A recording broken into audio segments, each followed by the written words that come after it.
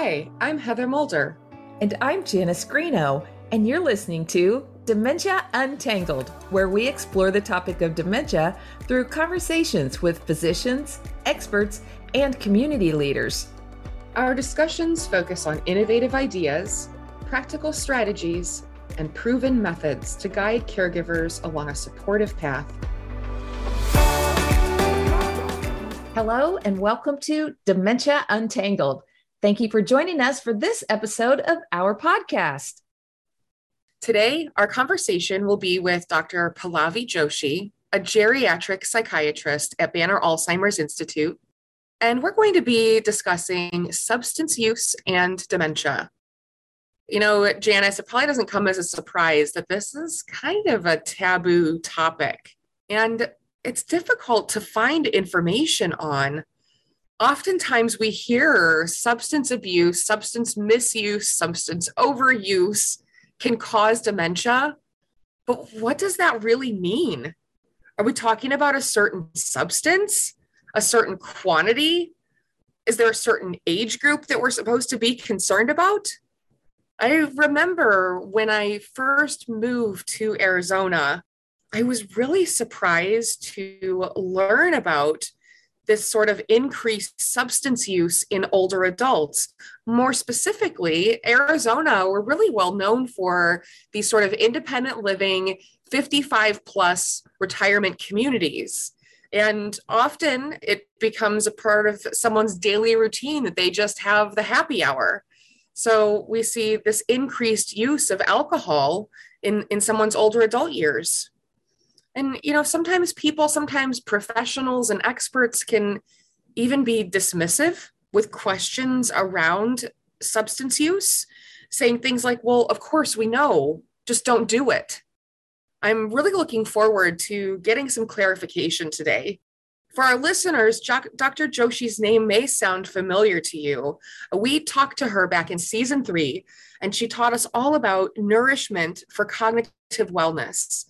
And she just has an amazing way of breaking down complicated subjects and making them understandable. That's so true, Heather. And we are so excited to have Dr. Joshi back with us. And Heather, another thing that I have recently read, the United Health Foundation reported that drug deaths among adults age 65 and older have recently doubled, rising to 8.4 per every 100,000 people.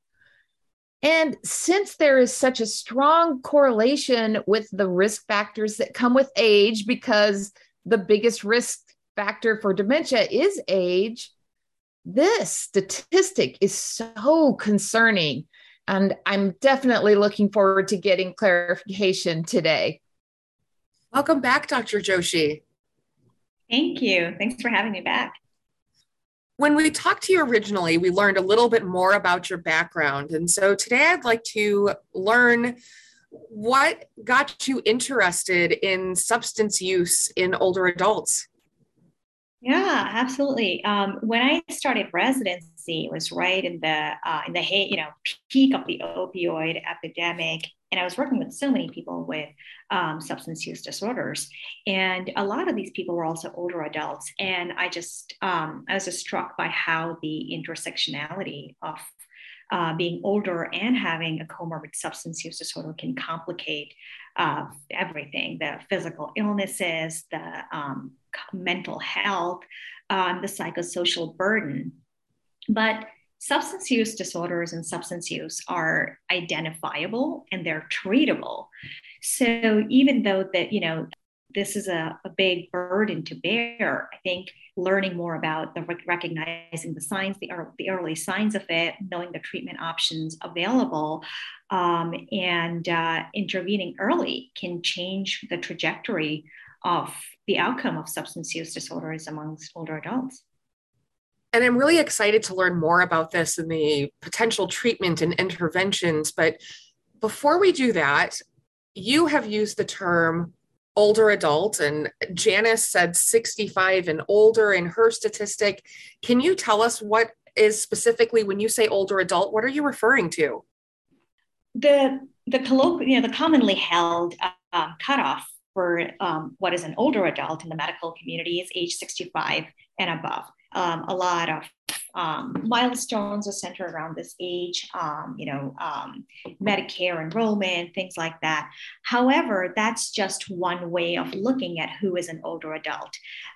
Age cutoff is something that we use to streamline things and make things uniform.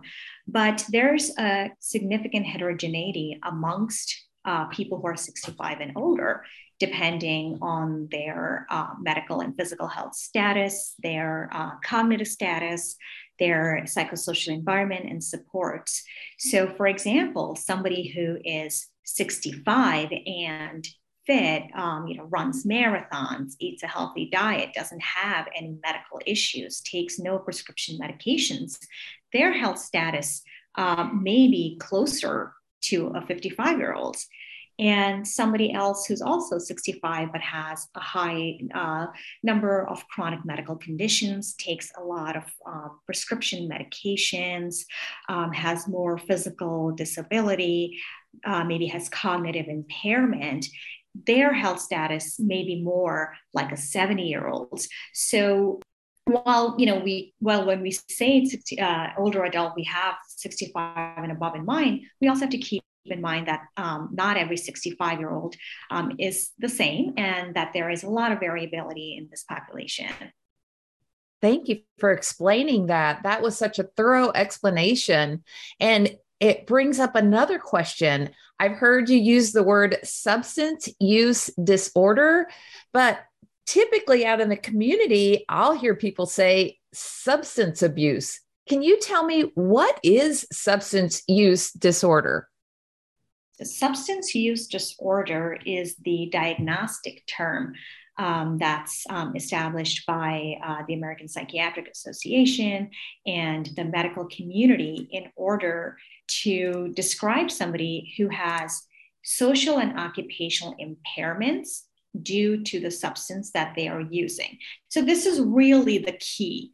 The key between substance use and use disorder is the social and occupational impairment. That because directly related to the substance, people are not able to follow through on going to work, keeping up with their social obligations, keeping up with their IADLs at home, forgetting to pay bills because of substance use directly, losing family and friends in their lives because of things that have happened because of their substance use, either things that happened when they were intoxicated or, things that may have happened indirectly as a way to get substances. So the substance use disorder is not based on a specific amount of substance use or a specific frequency. A smaller amount of use may cause social and occupational impairment in one person, and it may not cause it in another. The bottom line is, when the substance becomes a problem, it becomes a substance use disorder. Thank you for helping us distinguish between those terms, because as Jana said, I feel like the common one is substance abuse or substance misuse. So it's helpful to have that clarification.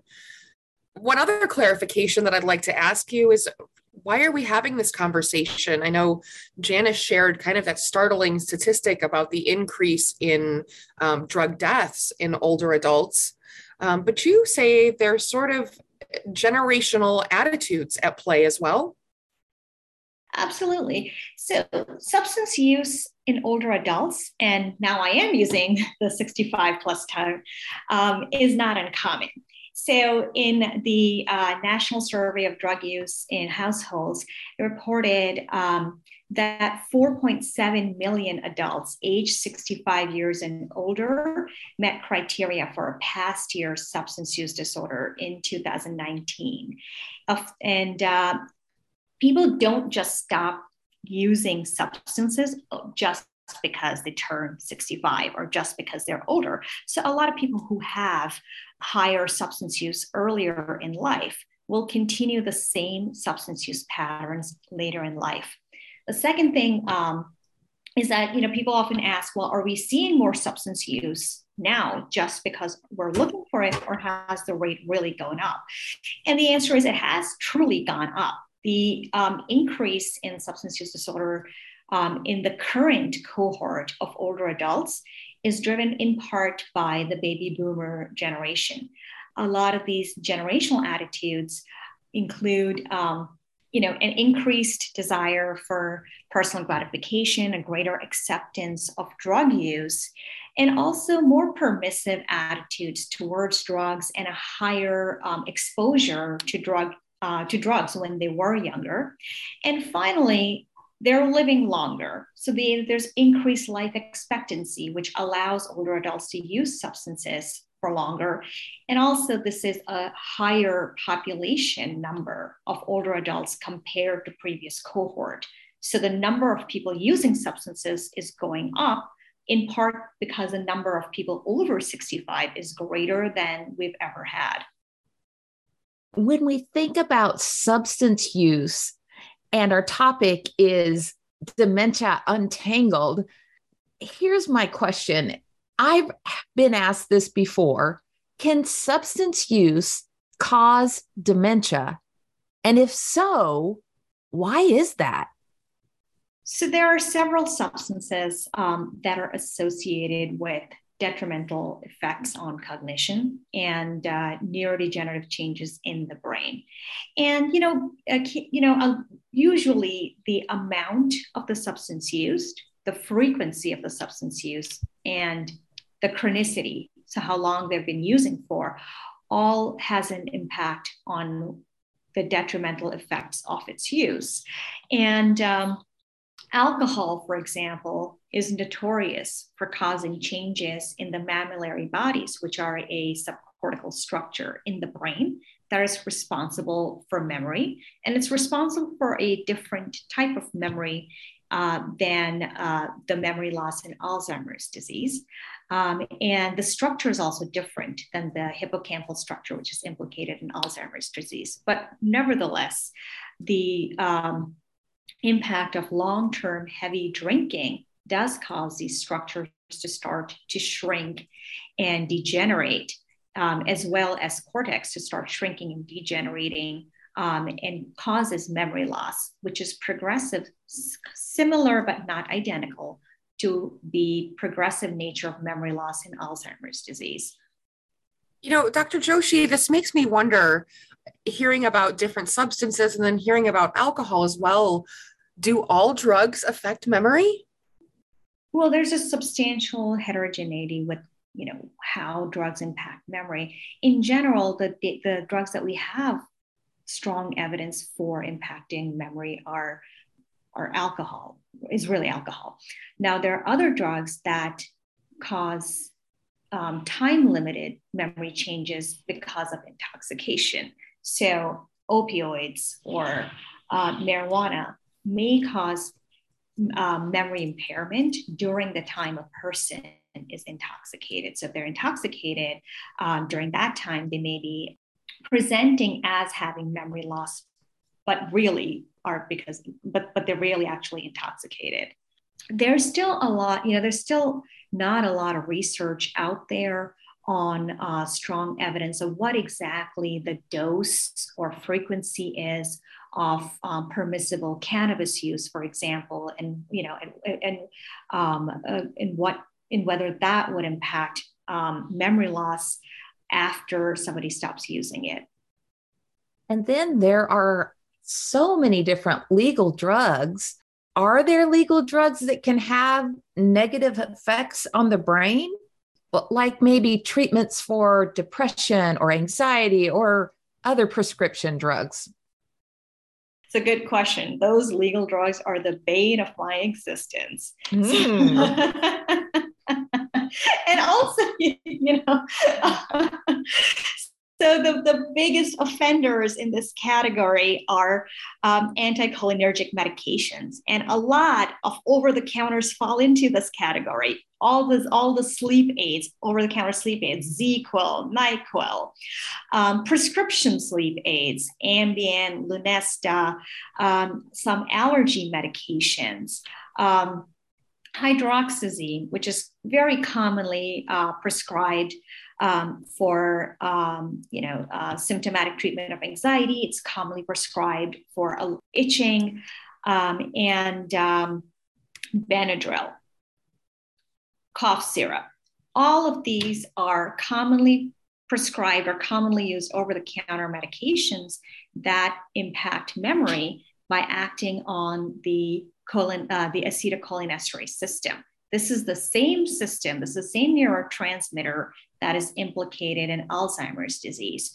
So by acting on this neurotransmitter system, these drugs cause confusion and memory loss because this neurotransmitter is so strongly implicated in memory. You had asked about medications for depression and anxiety. I think that is more of a gray answer. There are certainly some medications that are used for depression and anxiety and other mood disorders that have the potential to cause some memory changes, such as changes in processing speed, changes in reaction time. They may not necessarily cause memory changes, as in the inability to form new memories. I think the answer here is a little bit more gray because untreated depression and anxiety also cause memory loss. They also cause changes in processing speed and attention and reaction time. And so here I would really advise somebody who is, if they're experiencing cognitive changes with a prescribed medication for depression or anxiety, to have a conversation with their physician on the risk benefit of this, because the risk of untreated depression or anxiety may be greater. And this is an opportunity for them to explore with their physician if there are other alternatives to this medication that may control their symptoms and have a less detrimental impact on their cognition. That's so interesting. It seems like much of what we talk about with dementia and really even the brain in general, it's a lot of this weighing the options, looking at the risks versus the benefits, and making a personal decision on what's going to work best for you. I have been thinking too, you touched a little bit on alcohol use and its sort of detrimental effect to the brain. I hear mixed messages with it as well. Women can have 1 glass of wine a night, men can have 2 glasses a night. Could you share with our listener, what are the current guidelines? And really, for that matter, what's a drink? That's a great question. And I think defining a drink is the first step to it. A standard drink is defined as an alcoholic drink that has 14 grams of ethanol in it. Now, what does that mean? It means either 12 ounces of a standard beer, 5% beer, or a 5-ounce pour of table wine, or a 1.5 ounce of hard liquor. So that's what a standard drink is. So if somebody's drinking those wine o'clock glasses that hold a liter of wine, that's not 1 drink, that's more like 4 drinks.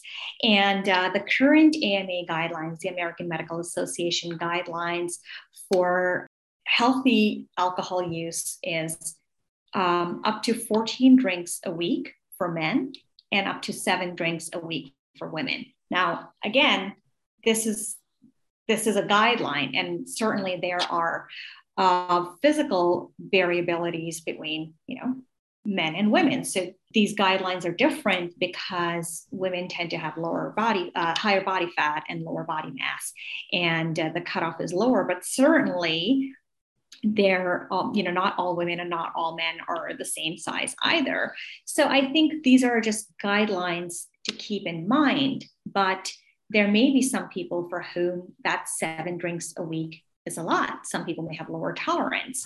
And there may be some men for whom 14 drinks a week is a lot. But in general, going over that it's considered to have detrimental effects on not just cognition, but other outcomes of health. And our goal is healthy outcomes. When you talk about these detrimental impacts, would you share a little about alcohol-induced dementia? I think a lot of times people, when alcohol and and dementia come to recognition or come to concern, it comes in the context of intoxication. So, I think it takes a long time for the alcohol to have a neurodegenerative and not irreversible impact on cognition. Usually when family members show concern or when people start to get concerned, it's in the context of intoxication. So basically that people are drinking alcohol or using another substance, getting intoxicated, and during that intoxication, doing things that are bringing physical or financial or social risk to them. So, and this is a pattern that is seen in substance use, that people, similar to the impairment that we see in dementia, people who have substance use disorders have similar impairment, such as failure to pay bills or physical injury, driving accidents. And these are, during the time that they're intoxicated.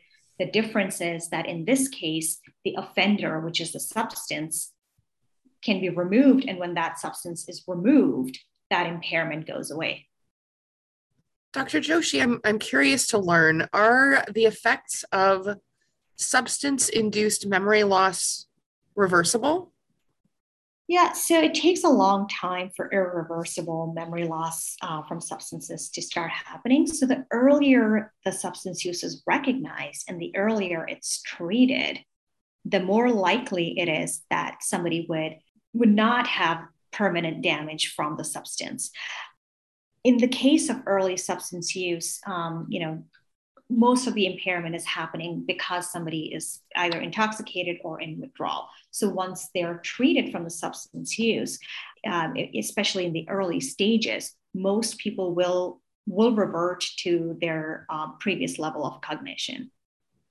I can only imagine how difficult that is to discern between substance use and dementia. And how do you, as a family member, seek out and find a discernment? And how difficult is that for someone like you?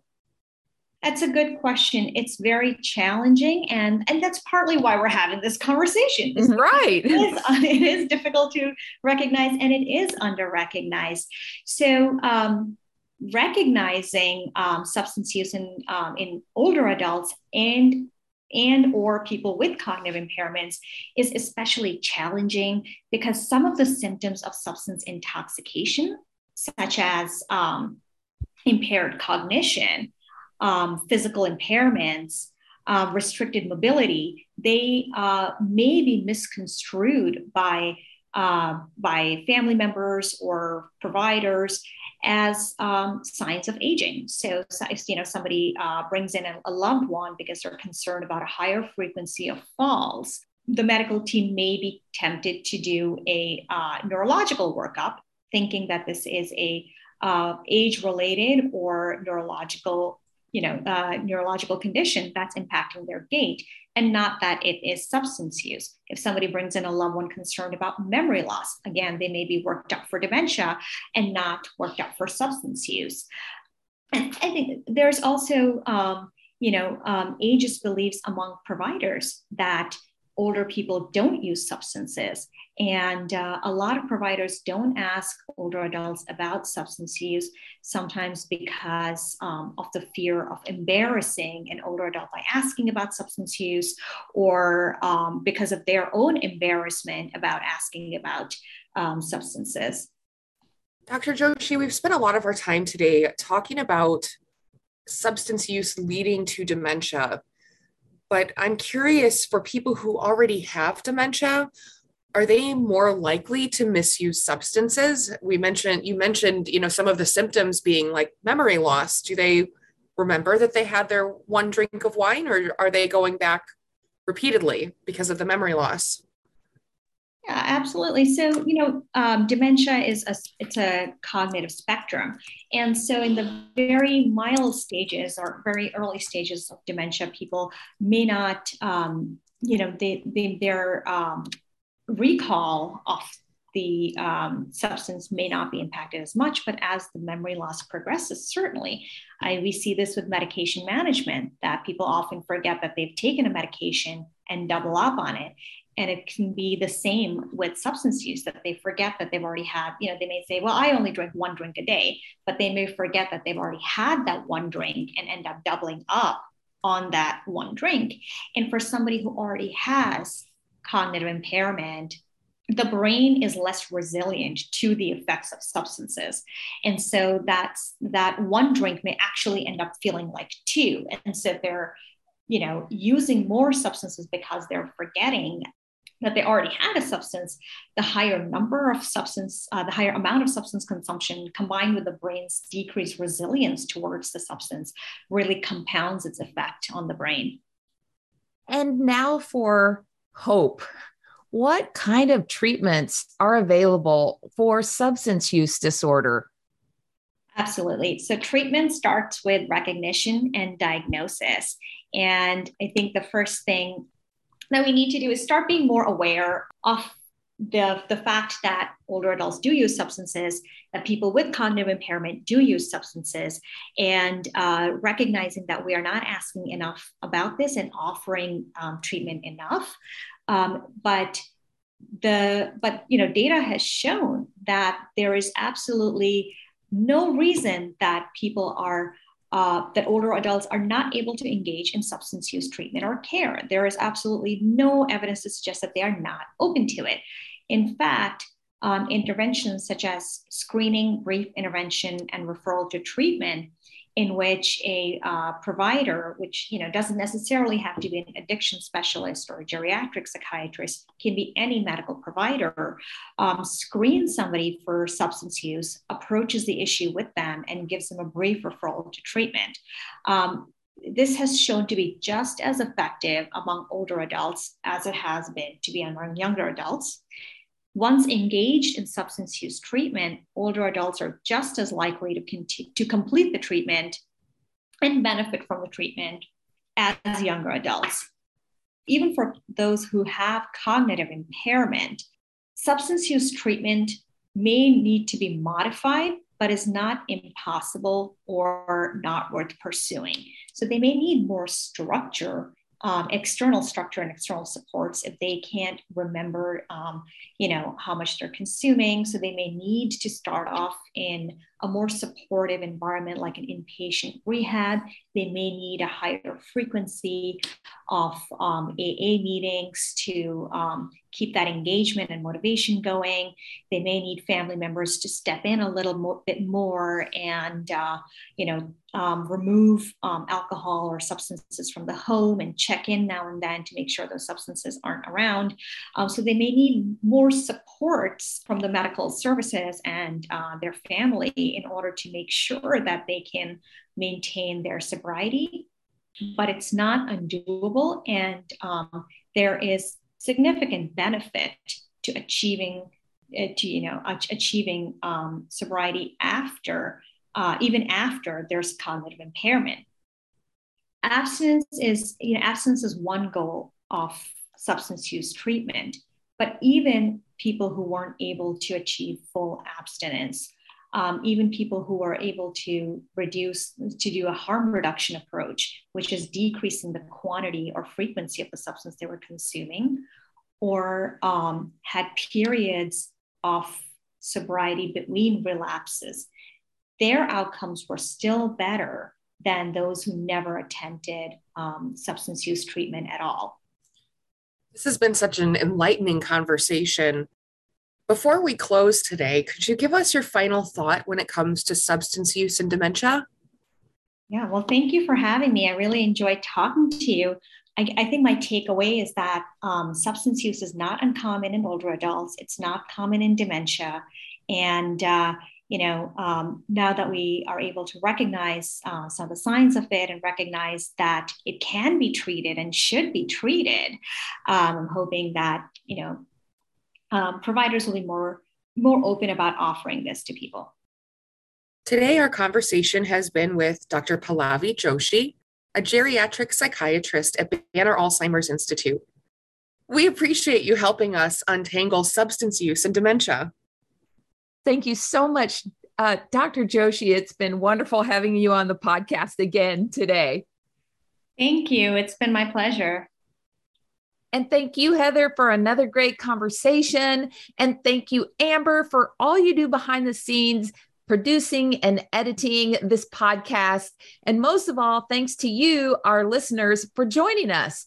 If you haven't already, please subscribe and share this podcast. I'm looking forward to our next conversation on Dementia Untangled. Thank you for joining us for this episode of Dementia Untangled. Be sure to subscribe on Apple Podcasts, Google Play, Spotify, or wherever you listen to podcasts. Dementia Untangled is hosted by Heather Mulder and Janice Greeno, produced and edited by Amber Ayers, and is brought to you by Banner Alzheimer's Institute and Banner Sun Health Research Institute. We are supported by generous donations to the Banner Alzheimer's Foundation. Please visit our website at banneralz.org and follow us on Facebook to learn about upcoming events. If you have questions or comments, please email us at dementiauntangled@bannerhealth.com.